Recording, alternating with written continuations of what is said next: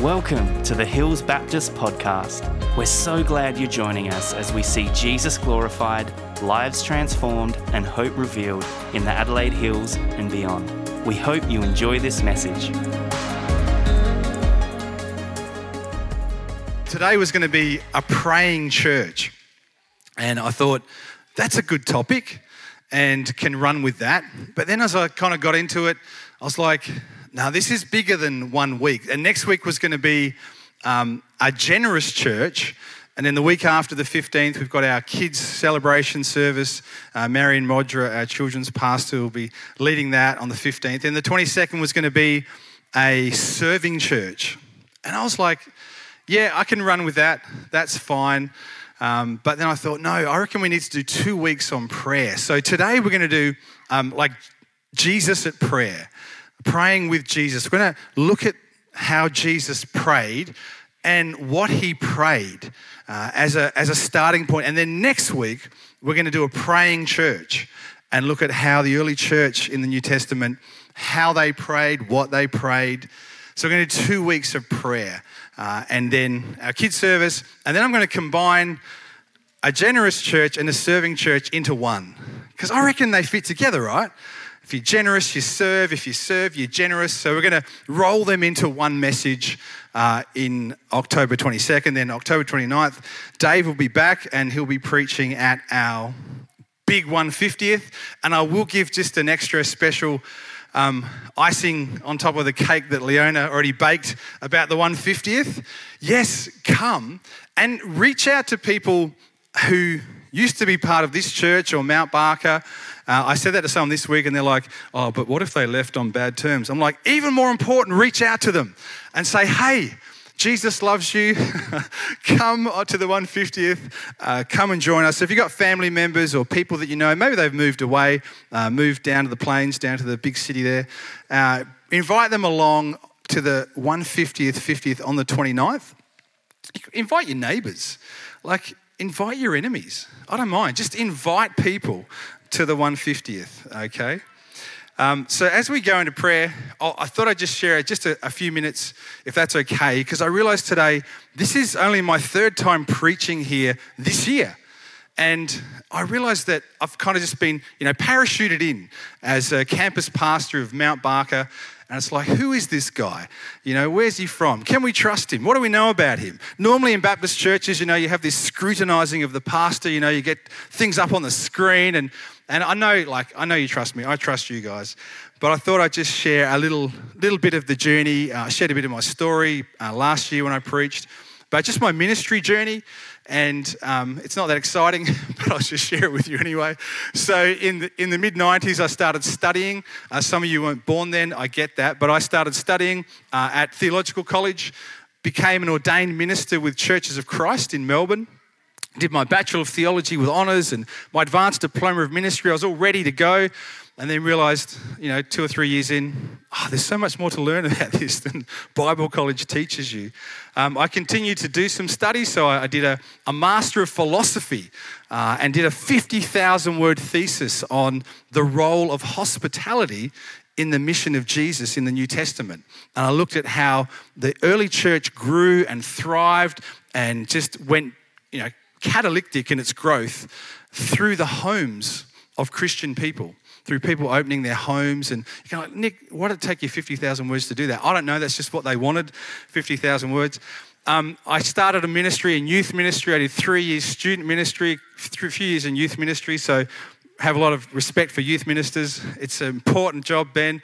It can be challenging, and we'll be praying for Ben and the team this week as they have youth camp next weekend.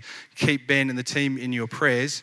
And then went into about 2002. There was nothing against Church of Christ if you're a Church of Christ background. But I went over to the Baptists, and that's who we are, right? Baptist 2002, and was kind of worship pastor, young adult pastor for about 7 years at a big Baptist church in outer suburbs of Melbourne. And by the time I got to the end of that, I was thinking, do I really want to do this? Am I any good at this? Do I know what I'm doing? It's tough. It can be challenging. Get your violins out. There's Robin Carter over there. He's like, I've been doing this 45 years, He's a champion. It can be challenging. And I kind of finished that ministry and thought, oh man, is this what I want to do? And we went to England for a year, Amanda and I. We had a great year in a large Baptist church in England, and worked with a really great senior pastor, great preacher, great teacher, kind of a key leader in the Baptist church in the UK. He'd written lots of books and stuff. And I got my sense of passion back for the local church and seeing that the local church is such a powerful tool in God's hand when we're walking with Jesus. And I came back to Australia in 2010 and then started a ministry, my first senior pastor role at a church in Melbourne called Q Baptist. And it was a tough few years to start with. It was a church that was about 160 years old. It was kind of quite traditional and formal in the morning. And it had this growing kind of chaotic young adult ministry at night, which attracted me to it. But the first 3 or 4 years was tough. I think I was a little bit rough around the edges for some of the morning folk, and we had moments. But anyway, I was there 10 years, and we saw like hundreds and hundreds of young adults and uni students come through that church. Many people come to faith. Many people sent out onto the mission field. Many people sent out into various ministries, and it was a real blessing. And we were there till 2021, went through 2020 lockdown for 9 months. I just got to say, look, you don't understand in South Australia what lockdown was like, but that's okay. I'm glad you didn't have to endure it, but it was tough. And through that time, God kind of put it on my heart to start praying about what was next. And here we are in Adelaide. Started at Mount Barker, senior pastor, October 2021, and then entered into the amalgamation journey. It's been a wild time since then. So that's kind of a bit of my journey, and that doesn't mean I know a lot or I've got lots of experience. I've just made a lot more mistakes and hopefully learned from some of them. So as we head into this ministry of Jesus in prayer, I want to say that prayer is, anyway, I've got that on the record now, by the way, that bio, so it's out there. If you ever need to check, just watch the YouTube and you can see what I've done for the last 25 years. Prayer is often misunderstood. It's often underutilized in church. It's often neglected, misdirected, distorted, devalued. But prayer can lead to great blessing. It is a privilege. It is an honor. It is a gift. And yet prayer is mysterious, challenging. Our flesh, our sinful nature hates prayer. And it's often the last thing we do after we've tried everything else in a situation. We know from history, from church history, from Bible history, that when God's people get serious about prayer, even 1, 2, or 3, just a small group, when they enter into seasons of sustained, sacrificial, heartfelt, soul-stirring prayer, we know that things happen, things move, God breaks through. And over this next 2 weeks, we'll focus on prayer together. Today, Jesus, next week, the early church. We can say 2 things for sure about both Jesus and the early church regarding prayer. Jesus was a man of passionate prayer, and the early church prayed with passion. Now keep that in mind, because Jesus is a model for us in prayer. The early church is a model for us in prayer. We can learn from them, and some of what I'll say today is stuff you already know, stuff you've heard. And sometimes in church, sometimes when we gather together, it's just about reminding each other, being reminded of what we know and stirring it up again and taking hold of it again. I think that's what the Lord wants to do this morning around prayer. So I'd say this as well, after being a pastor for a few years, prayer can be a struggle and it can be hard. And I've struggled with prayer, and I've had seasons where I found it hard. It's not easy. It can be hard work, and it can be tough. And we'll see this in the life of Jesus and next week in the early church. Now, Jesus was fully human, and he was fully God. But his prayer life serves as a profound example for us because it was conducted in the context of his humanity.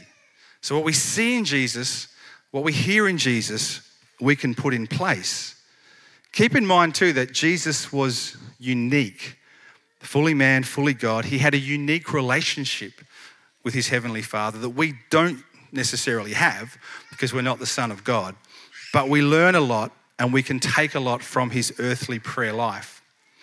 I want to say about Jesus' prayer life, firstly, how he prayed. And I'd say the first thing is he prayed with intentionality and with discipline. Jesus was intentional about prayer. It wasn't just kind of random, whenever, whatever. It wasn't just necessarily left to when he felt like it. Jesus was disciplined and intentional in the way he prayed. And he was Jewish, so he grew up within the context of the people of God in Israel, and they had a rhythm and pattern of prayer. He would have memorized a lot of the Old Testament. He would have memorized and known a lot of the Psalms by heart. So his prayers would have been laced with scripture, with the word of God. He would have prayed at certain points throughout the day as a rhythm. He would have prayed every week with the people of God on the Sabbath. And I thought about this week. I reckon it's safe to say that Jesus would never have missed a Sabbath worship time with the people of God. Unless he was out in the wilderness being tempted for 40 days or whatever, it was too far away from the synagogue. Jesus anchored his prayer life in weekly gathering with God's people, week in, week out, his whole life. He had a discipline about his prayer. He prayed regularly. Luke 6:12 says, one of those days Jesus went out to a mountainside to pray, and he spent the night praying to God. He spent the night praying to God. He did that intentionally. It wasn't just a random thing or an off-the-cuff thing. Oh, I might just head out for the night. He would have planned and prepared to go out for that night and pray to his Father. Mark 1:35, very early in the morning. Oh my gosh. I woke up at like 4:30 this morning because I was worried about, whether my phone would go ahead for daylight saving. And I left it on. I never leave my phone on at night, and you shouldn't leave your phone on at night either, by your bed. Who wants messages all night? Turn it off. But I left it on, and thankfully no one messaged me at 3 a.m. But I woke up at like 4:30 thinking, it's probably 5:30, but my phone had gone ahead. So it was actually 3:30 a.m. Anyway, so bear with me here. It's been a long morning already. So Jesus, very early in the morning, back to the text, Nick, while it was still dark, he got up. He left the house and went off to a solitary place where he prayed. And Jesus had this rhythm of getting up early, going off to be by himself to pray. He was intentional about praying. He was disciplined about praying. Sure, he was spontaneous and free and open in prayer all the time, but he had an intentionality and a discipline that we can learn from. Now, you might be thinking, that's fine, Nick. Jesus was a single guy. I got like 3 kids. I've got a full-time job. I'm working. I'm studying. It's busy. I just can't find the time. Life's so full on. Well, okay. It's not like Jesus was lazy and he had heaps of time. Be intentional. Be disciplined. Do you know where we get the word disciple? Comes from discipline. A disciple is disciplined, and that's okay. And Jesus was disciplined in his prayer. Whether it's early morning for you, whether it's late at night when everyone's gone to bed, or whether it's driving to work or on the bus on the way to work, I don't know, whether it's in the toilet, in the shower, whatever. Have a space where regularly, where it's 5 minutes, 10 minutes, 15, 20, half an hour, regularly you pray. And for me, it's mornings. I love that morning time, and I find myself quite often waking up early. And Sunday mornings, I love getting up really early and just spending a couple of hours with the Lord in worship and prayer and just anchoring my life in those times of prayer. So Jesus was intentional, disciplined. Now, secondly, Jesus prayed alone and he prayed with others. I know it's 2 points, but I'm just going to make it one for the sake of it. Jesus prayed alone and he prayed with others. I love this about his rhythm. He was able to be alone with God. Now, I find sometimes in church communities, I've spoken to people that are like, I hate being alone. I don't like being alone.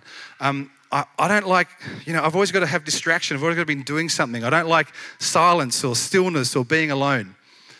That's okay, and don't feel bad about that. For some people, it's easier. I'm an introvert, so it's easy for me to be alone. I love times of aloneness. I love times of just solitude and being alone. I enjoy that. And for some, that's a different thing. You're an extrovert, you're a social butterfly, you're always with people, you're active, you're busy, you're kind of a let's make it happen person. And being still or silent or alone freaks you out a bit. Well, that's okay. But let's look at Jesus. Luke 5:16. Jesus often withdrew to lonely places and prayed. Jesus often withdrew from the crowd, from the pressures, from the busyness to lonely places. And the word in the Greek is like where we get the word for desert, like wilderness places. Jesus withdrew to wilderness, lonely places for solitude. Now, keep in mind that loneliness isn't a good thing. Loneliness is terrible. And it's a problem and a blight in our society. Loneliness is a real problem. There are a lot of lonely people. I think they wrote a song about that years ago. You can look it up later. There's a lot of lonely people, which is terrible. But solitude is chosen aloneness. Loneliness is unwanted isolation. And there's a difference. And Jesus chose solitude. So I'd say Mark and Robin leading the retreat together. I think you were involved too, Mark. And that's a great place to set aside that day. You could be intentional. You get 2 of these points in one day. You could be intentional. You could plan to be there. And then you could spend some time alone with God. So Jesus loved that. And he was able to do that, to just pause and stop and be with God. I was in Israel a few years back and was kind of walking by the Sea of Galilee early one morning, got up like 5 a.m. and I was walking along, the water was still and it was just quiet and it was so peaceful and I just was praying. I think I'd put my phone on, I was listening to worship music and just worshiping God and just imagining Jesus walking along that shoreline.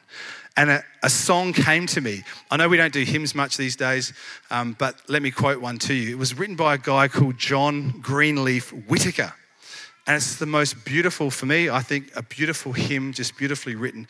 And he has this verse in the hymn, and it says, "O Sabbath rest by Galilee, O quiet of hills above, where Jesus knelt to dwell with thee, to share with thee so the silence of eternity interpreted by love." And I just remember sitting by the Sea of Galilee and just imagining Jesus praying, kneeling there, enjoying communion with his Father in solitude and silence. We need that. Our souls need that from time to time. In the pressures of life, in parenting, all of that, just finding 5-10 minutes to be alone with God. Jesus also prayed with others. Luke 9:28.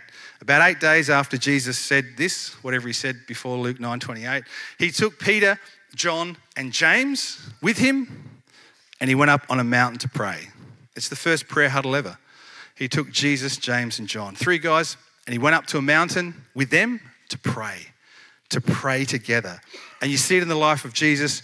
He prays in the synagogue with the people of God each week. He takes a group of 3, he takes the 12, and he loves to pray together with people as well. We need the encouragement of praying with others. And I'd put it to you, this might be slightly controversial, but I'm ready for it this morning. You don't really know someone until you've prayed with them. You don't really know someone until you've prayed with them and heard them pray and hear their heart and hear what God's doing in them. You get to really know people when you pray with them and when you hear them pray. And I just imagine what it would have been like to sit around the fire at night with Jesus when the stars were brightly shining across the black velvet of the night sky, the sound of silence permeating the atmosphere, and listening to the prayer flow out of Jesus like an eternal spring of living water, and the eternal life and love of God resonating deep in their thirsty souls as they listen to every word he uttered.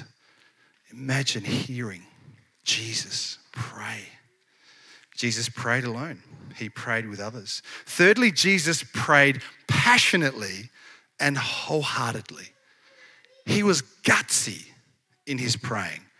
He was gutsy and visceral and real and earthy in his praying. Do you remember the day that Jesus cracked it? I mean, church long enough to remember the day when Jesus blew a fuse and he'd come to the temple in Jerusalem and it was meant to be a big festival of worship to God and prayer, and they turned it into this circus. There's like people selling stuff everywhere. Today we call them ministry resources. No, we don't. People were selling stuff in the temple, making money, and they just had completely lost the plot about what this festival was about. It was meant to be about the celebration of God and thankfulness to Him and praise and worship. And Jesus enters this scene, and a fuse just blows. And he flips. And he grabs a cord, whip, and he starts hitting the tables and turning them over and pushing the money changers out and creates a scene. It's quite challenging for us to consider. Jesus, tender, meek and mild, says the old carol. Why was he so upset? Well, fortunately, the Gospels tell us. Luke 19:45. When Jesus entered the temple courts, he began to drive out those who were selling. "It is written," he said to them, "My house will be a house of prayer, and you have made it a den of robbers." My house will be a house of prayer, and you've made it a den of robbers. He saw the prayerlessness in the people of God. He saw the prayerlessness in the temple of God, the circus and the selling, and he was broken by it, and he was angered by it. Jesus prayed passionately and wholeheartedly.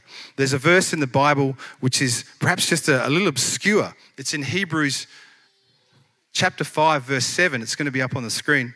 And to me, it's quite an insightful and yet disturbing description of the earthly prayer life of Jesus. And I'll tell you why. This is what it says. During the days of Jesus' life on earth, he offered up prayers and petitions with loud cries and tears to the one who could save him from death. And he was heard because of his reverent submission. It's just a little cameo verse here in the book of Hebrews, but it actually says a lot. And what it says is very challenging. I'll tell you why it's challenging. It's these two words here, with loud cries. Now, when people were reflecting on the life of Jesus, and the author of Hebrews is listening to eyewitness testimony about the prayer life of Jesus, people described hearing and seeing Jesus pray with loud cries. Now, the challenging bit is that the word cries in the Greek is actually yelling loudly. Like it's a word that's used to describe the raucous crowing of a crow, like a guttural loud croak and cry. And that's enough, right? That's enough just to say that Jesus was passionate. He prayed loudly, cried out loudly. But then they use an adjective to qualify that verb. And the adjective is strong or powerful. So it wasn't enough for the writer to say, when we reflect on what we saw and heard in Jesus' prayer life, he would pray, he would cry out. They had to add, he would strongly, loudly cry out loudly. And you go, okay, well, maybe that's Gethsemane. Maybe that's on the cross. They're just thinking about when he was on the cross, that's when he cried out like that. That's when he was so passionate. But actually read the verse. During the days, plural, of Jesus' life on earth, people saw and heard Jesus praying in such a deeply guttural, visceral, powerful way. And you go, okay, is that just cultural? They're just a bit more passionate back in the day. You know, for us, stiff upper lip, kind of polite Westerners, we don't pray like that. We'd find that uncomfortable. That would be uncomfortable. Why was Jesus so passionate? Why was he so powerful in prayer? What was he crying and shouting loudly about in prayer? I was thinking, perhaps Jesus was praying about the carnage and utter desolation of centuries of war and violence among humanity. Perhaps he was praying about the abuse of little children. Perhaps he was praying about the millions of people starving to death through the greed of others. Perhaps he was praying about husbands and wives betraying each other. Perhaps he was praying about the poor and needy being exploited by the powerful and crushed. Perhaps in his anguished times of prayer, he feels the full weight of the utter blackness and vileness of human evil. And he can't help but cry out and cry out loudly to his Father. Perhaps in those moments, he was praying for you. He was crying out for you and for me. And John 17, which we'll look at in just a sec, says that he was. Jesus prayed for those who would believe in him. He was praying for you in those loud cries and those shouts. He was praying for your salvation. And here you are, if you know the Lord. So Jesus was intentional and disciplined in his praying. Jesus prayed alone, but also with others. Jesus prayed passionately and wholeheartedly. And this is kind of a bonus section. What did Jesus pray about? That's kind of how he prayed. It's not everything about how he prayed. It's just some things. And this isn't everything that Jesus prayed. This is some of what Jesus actually prayed. So this is John chapter 17. We get like a ringside seat into the longest prayer of Jesus recorded in the Bible. It's like we get to be in the room and hear what was on the Son of God's heart just before he goes to the cross to give his life for you and for me. What's he praying about? What's on his heart? And we see a few points that come out of that prayer in John 17. I won't read the whole thing. I'm just going to pick some pieces out of it. But these are things that you and me, we can pray for ourselves. We can pray for our family. We can pray for our church, our friends, our workmates. We can pray for our world. He prays for our protection. He says in verse 9 of chapter 17 of John, protect them by the power of your name. Father, protect my people by the power of your name. Verse 15, he says, Father, protect them from the evil one. We can pray with confidence for God to protect us and to protect believers from harm. But there is a little catch. There's always a catch, right? Because he prayed that for his followers then and those who would believe, which is us. But apart from Judas, who took his own life, only one of those 11 remaining disciples died a natural death of old age. That was the Apostle John. The other 10 lost their lives because of their faith in Jesus before their time. So you're like, hang on, didn't Jesus pray to protect them from harm? What's going on here? Did God not hear his prayer, or maybe he didn't pray hard enough? Of course not, right? Of course God heard his prayer. Of course God answered his prayer. So it's like to me as I think about that, for Jesus, death is nothing.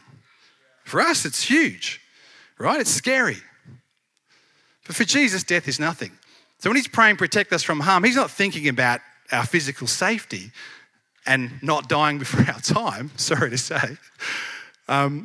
He's like, no, there's something worse than death.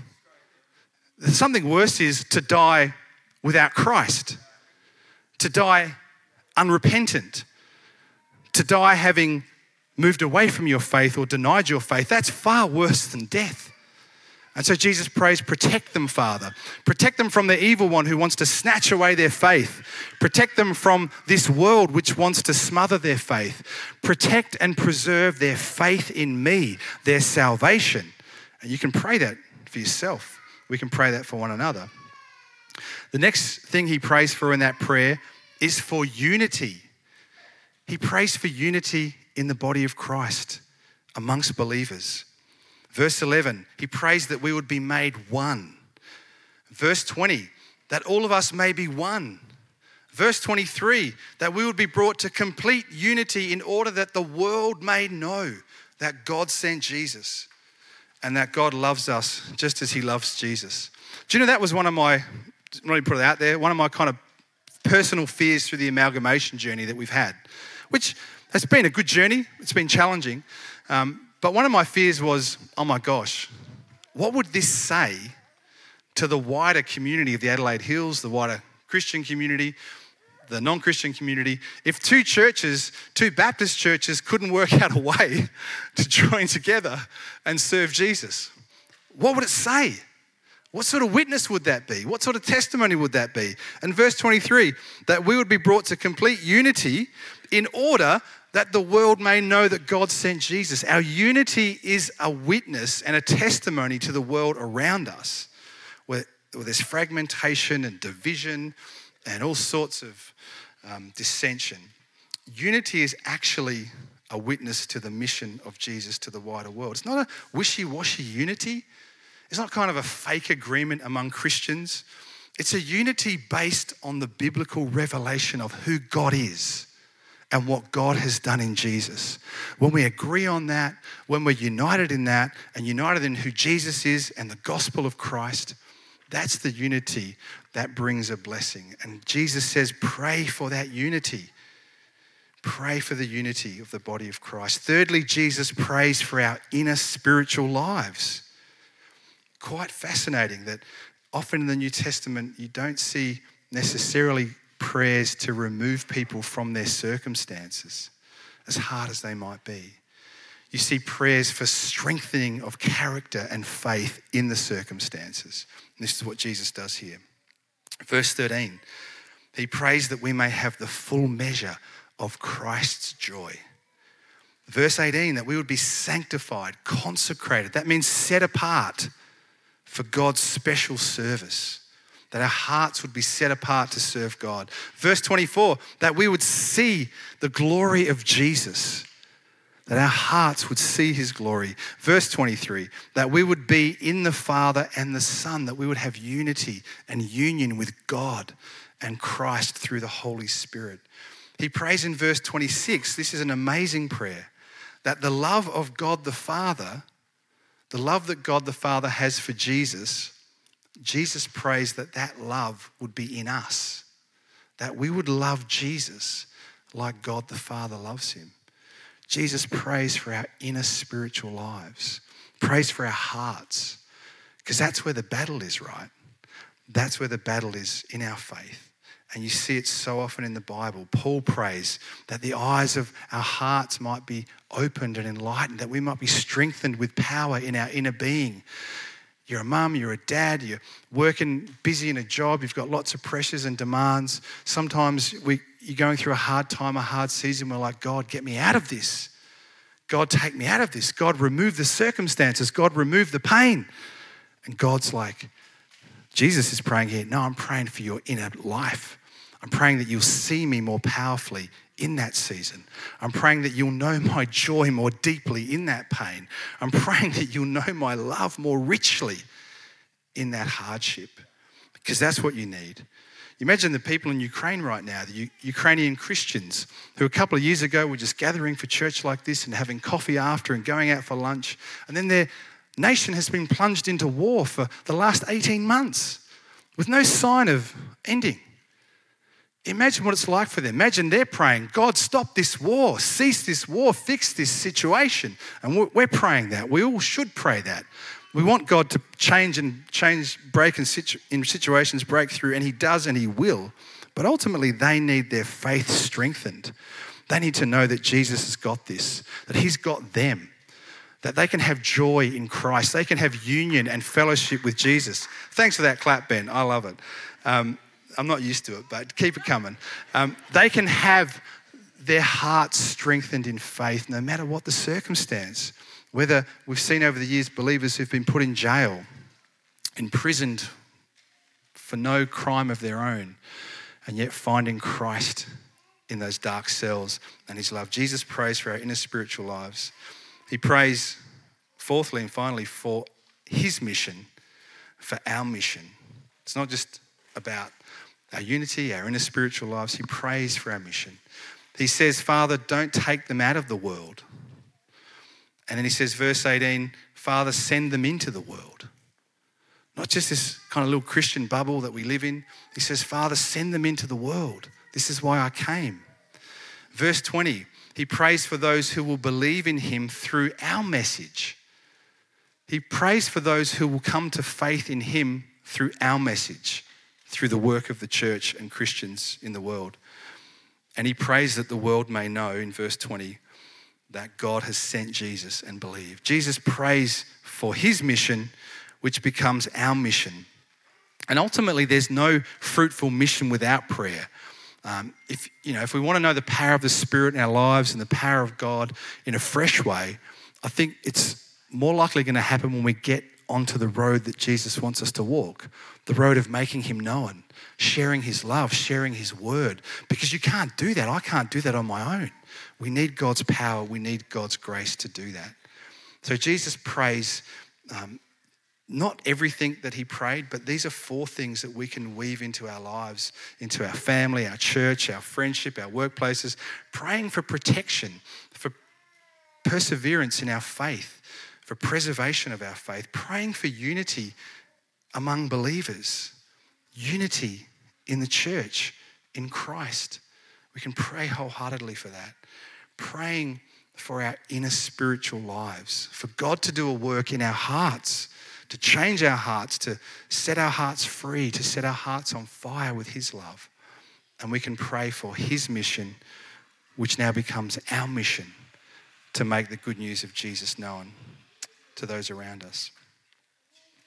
In that room 2,000 years ago, when we share communion in just a moment, I want the team to come up actually. Thanks, folks.